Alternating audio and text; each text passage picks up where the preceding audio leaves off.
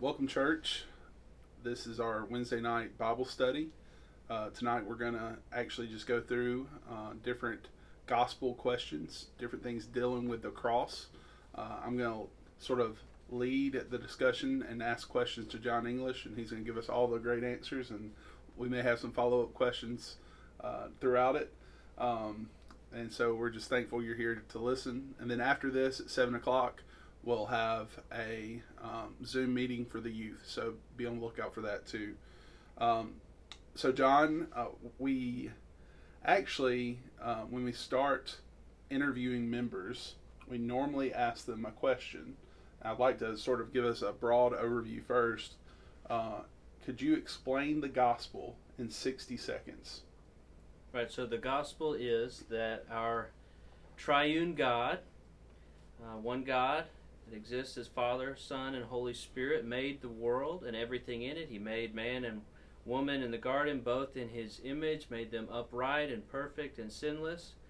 But they did not stay that way. They rebelled. They plunged the world into sin and darkness and under the curse of God.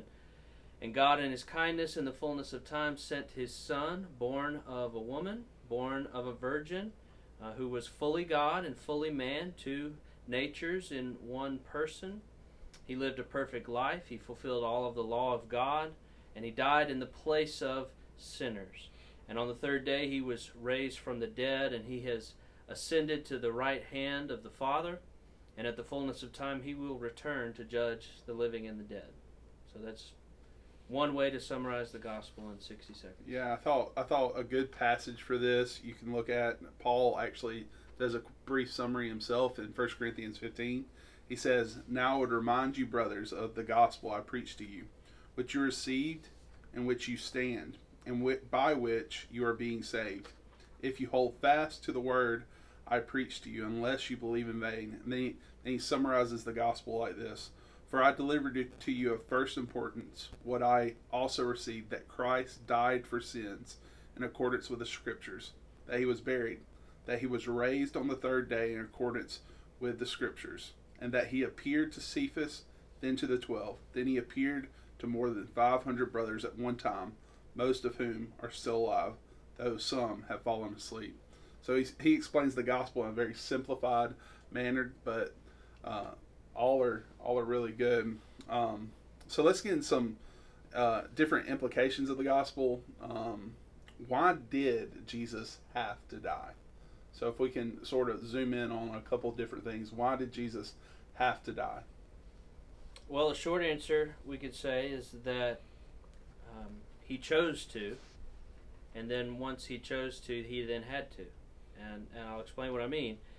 God, before the foundation of the world, decided that there would be a bride set apart for His Son, that the church, that His people would be set apart and would be saved, would be redeemed. And the Son agreed to come and redeem that bride from her sin and from her bondage to slavery.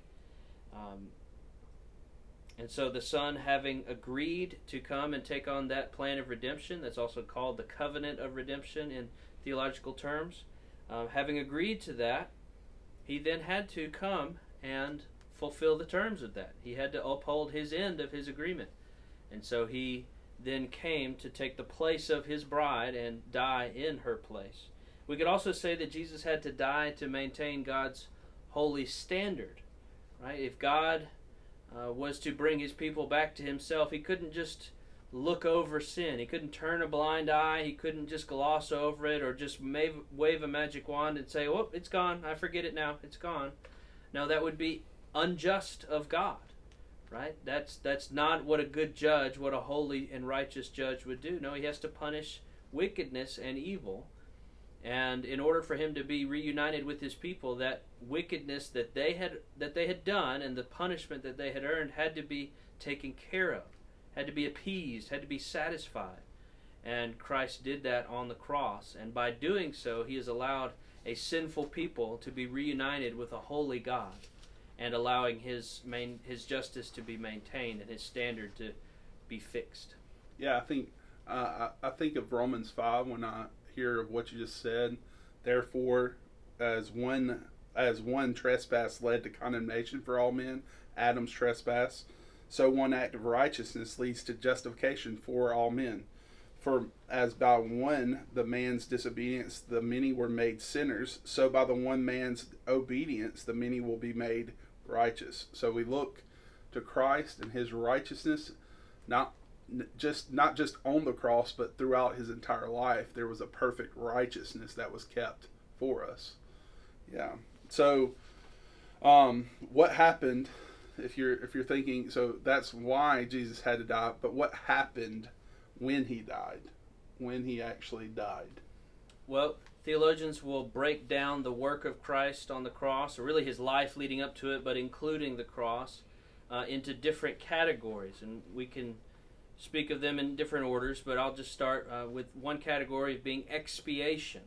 And so what does it mean to say Christ expiated our sin? Well, it means that he removed the guilt from us. And we can think about that from Isaiah 53. Right? Surely he has borne our griefs and our sorrows. Upon him was the iniquity of us all. The iniquity, the guilt that we had taken was pulled from us and placed on him on the cross, thereby expiating us on the cross. It's an old word, but it's very important. A second word is propitiation. That one's actually in our English translations. Propitiation is related to expiation. It's kind of the other side of the coin, and it means the absorption or the appeasement of God's wrath towards sin. Christ has taken the full weight of divine wrath from us, and he has taken it into himself. And we see that also in Isaiah 53. He was pierced for our transgressions. He was crushed for our iniquities. Upon him was the chastisement that brought us peace. John talks about that in 1 John chapter 2 and also in chapter 4. He is our propitiation set forth for our sins. So expiation, propitiation, also reconciliation. So because of sin, we were estranged from God. We were separated. We could not be brought back together. But because of the work of Christ on the cross, we can be reconciled to God. We can be brought back together. Romans 5 verse 10 talks about this. We were enemies of God, but now we have been brought back together. Indeed, not merely brought back together, we have been brought into the same household because of God's reconciliation in Christ. So, expiation, propitiation, reconciliation, satisfaction is another aspect of the atonement. And that refers not merely to being happy, but to the payment of a debt. So we owed something to God, and we could not pay that back, and Christ has paid it for us. So in the Greek world, when you finish paying off a debt, you'd get something like a receipt, a debt record, and it would say tetelestai across the top. It is finished. The debt is paid in full. And that's what Christ has done for us. Colossians 2:13 and 14 says, "You who are dead in your trespasses and in the uncircumcision of your flesh, you've been made alive together with him, having been forgiven of your trespasses by canceling the record of debt that stood between us with all of its legal demands." And so Christ has brought satisfaction for our debts. So expiation, propitiation, reconciliation, satisfaction, substitution is another aspect of the atonement. Christ was the substitute that died in our place. 2 Corinthians 5 tells us that God made him who had no sin to be sin for us. 1 Peter chapter 2, Christ himself bore our sins in his body on our behalf. Jesus says even likewise at the Last Supper, "This is my body which is broken for you." Next, we talk about redemption. And redemption refers to buying something back, usually out of slavery. Buying something that had been taken away and was captive. And that's what God has done for us. It's really what the whole story of the Exodus and the Passover is about. All of those Old Testament imageries that show up on the cross as well. Jesus, because of his work, ransomed us from our futile ways, 1 Peter chapter 1. Jesus came to give his life as a ransom for many. He's the ransom price that we might be redeemed.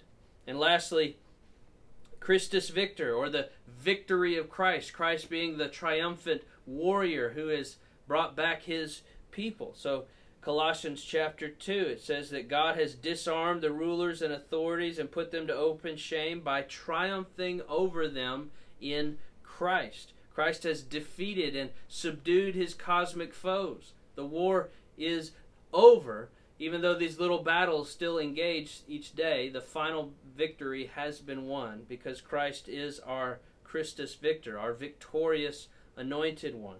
So expiation, propitiation, satisfaction, reconciliation, substitution, redemption, and victory in Christ. Those are different aspects, different ways to look at the beautiful diamond that is the cross. Would you say that forgiveness ties into a lot of these? Forgiveness ties into several things. So there was a just anger from God because we sinned against him, and that anger can be forgiven not because he waves his wand, but because Christ has absorbed that anger in our place. There's forgiveness of a debt. We owed something to God, and God has forgiven that debt because it's been paid by another, by Christ. And so we could look at each of those aspects and tie it to forgiveness. That's good.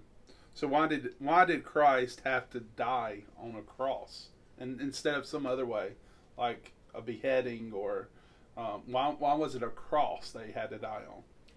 Well, it's fitting because of what's being pictured there, and also because of several themes we see in Scripture. So the cross, the crucifixion, was really the most brutal way to kill somebody at the time. Their death would linger over many hours, sometimes even longer, and it would be an excruciatingly painful episode that they could stretch out even further. And that's a fitting death given what Christ is doing on the cross. So if Christ is bearing the full weight of sin, right? 1 John 2, he is the propitiation not only for our sins, but for the whole world. So he's bearing the weight of the guilt of sin of the whole world in that moment.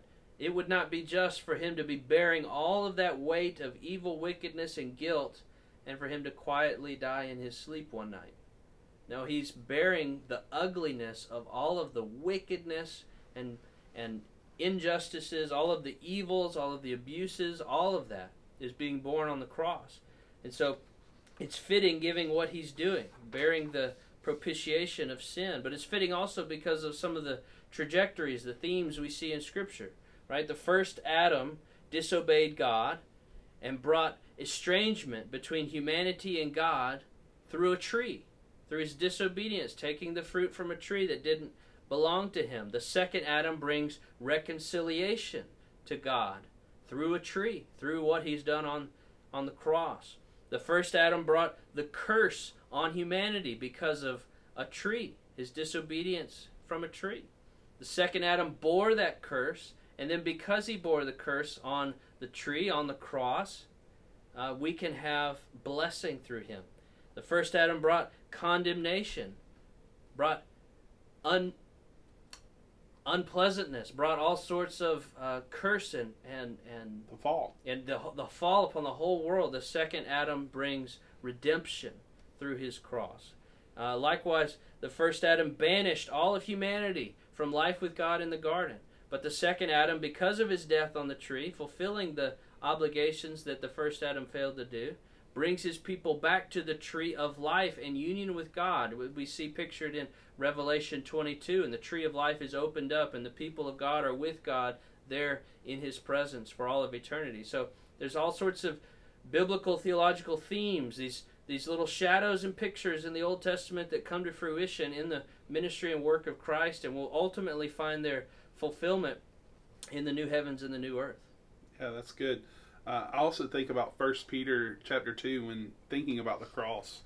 It says this, "For to this you have been called, because Christ also suffered for you, leaving you an example, so that you might follow in his steps. He committed no sin, neither was deceit found in his mouth. When he was reviled, he did not revile in return. When he suffered, he did not threaten, but continued entrusting himself to the one who judges justly. He himself bore our sins in his body on the tree, that we might die to sin and live to righteousness. By his wounds you have been healed. For you were straying like sheep, but now return to the shepherd and overseer of your souls." So when we think about the cross, what does the cross have to do with our life today and every day? And particularly, really, during this season, we have It seems like the world is going through turmoil. There's a pandemic going on. How should we, as Christians, think about the cross every day? And particularly, I think about 1 Corinthians 1:18. It says, "For by the power of the cross, you are being saved." For the people who are Christians, truly Christians, we are being saved through the power of the cross and Christ who died on the cross. So how do we think about it today? Yeah, so when we see the fullness of Christ's work on the cross, we realize that there's nothing left for me to earn to make God accept me. Because Christ's work is complete, because the record of debt has been canceled, because he's fulfilled every aspect of the law, I am brought in merely by faith. I merely receive the gift of salvation that's found in Jesus Christ. I don't have to perform my way up to a level that God will then like me. I don't have to build up and do all of my good works such that God will then accept me. No, I'm accepted because of the faithfulness of Christ. And I have to remember that, because when I stumble in this life, and I will, when any of us stumble, we're going to start to think that, well, God doesn't, I can't come back to God. God doesn't like me. Maybe I've fallen out of favor with him. Maybe he's mad at me. And we start to listen to the lies of Satan that say, no, God's not your father anymore. Well, the first thing that Jesus teaches us in the Lord's Prayer is we pray, "Our Father who is in heaven." What father is going to kick his son out of the house because he stumbled? Now, a father will always be family with his son, and we, having come to Christ by faith, have nothing left to earn, and we merely receive the good blessings.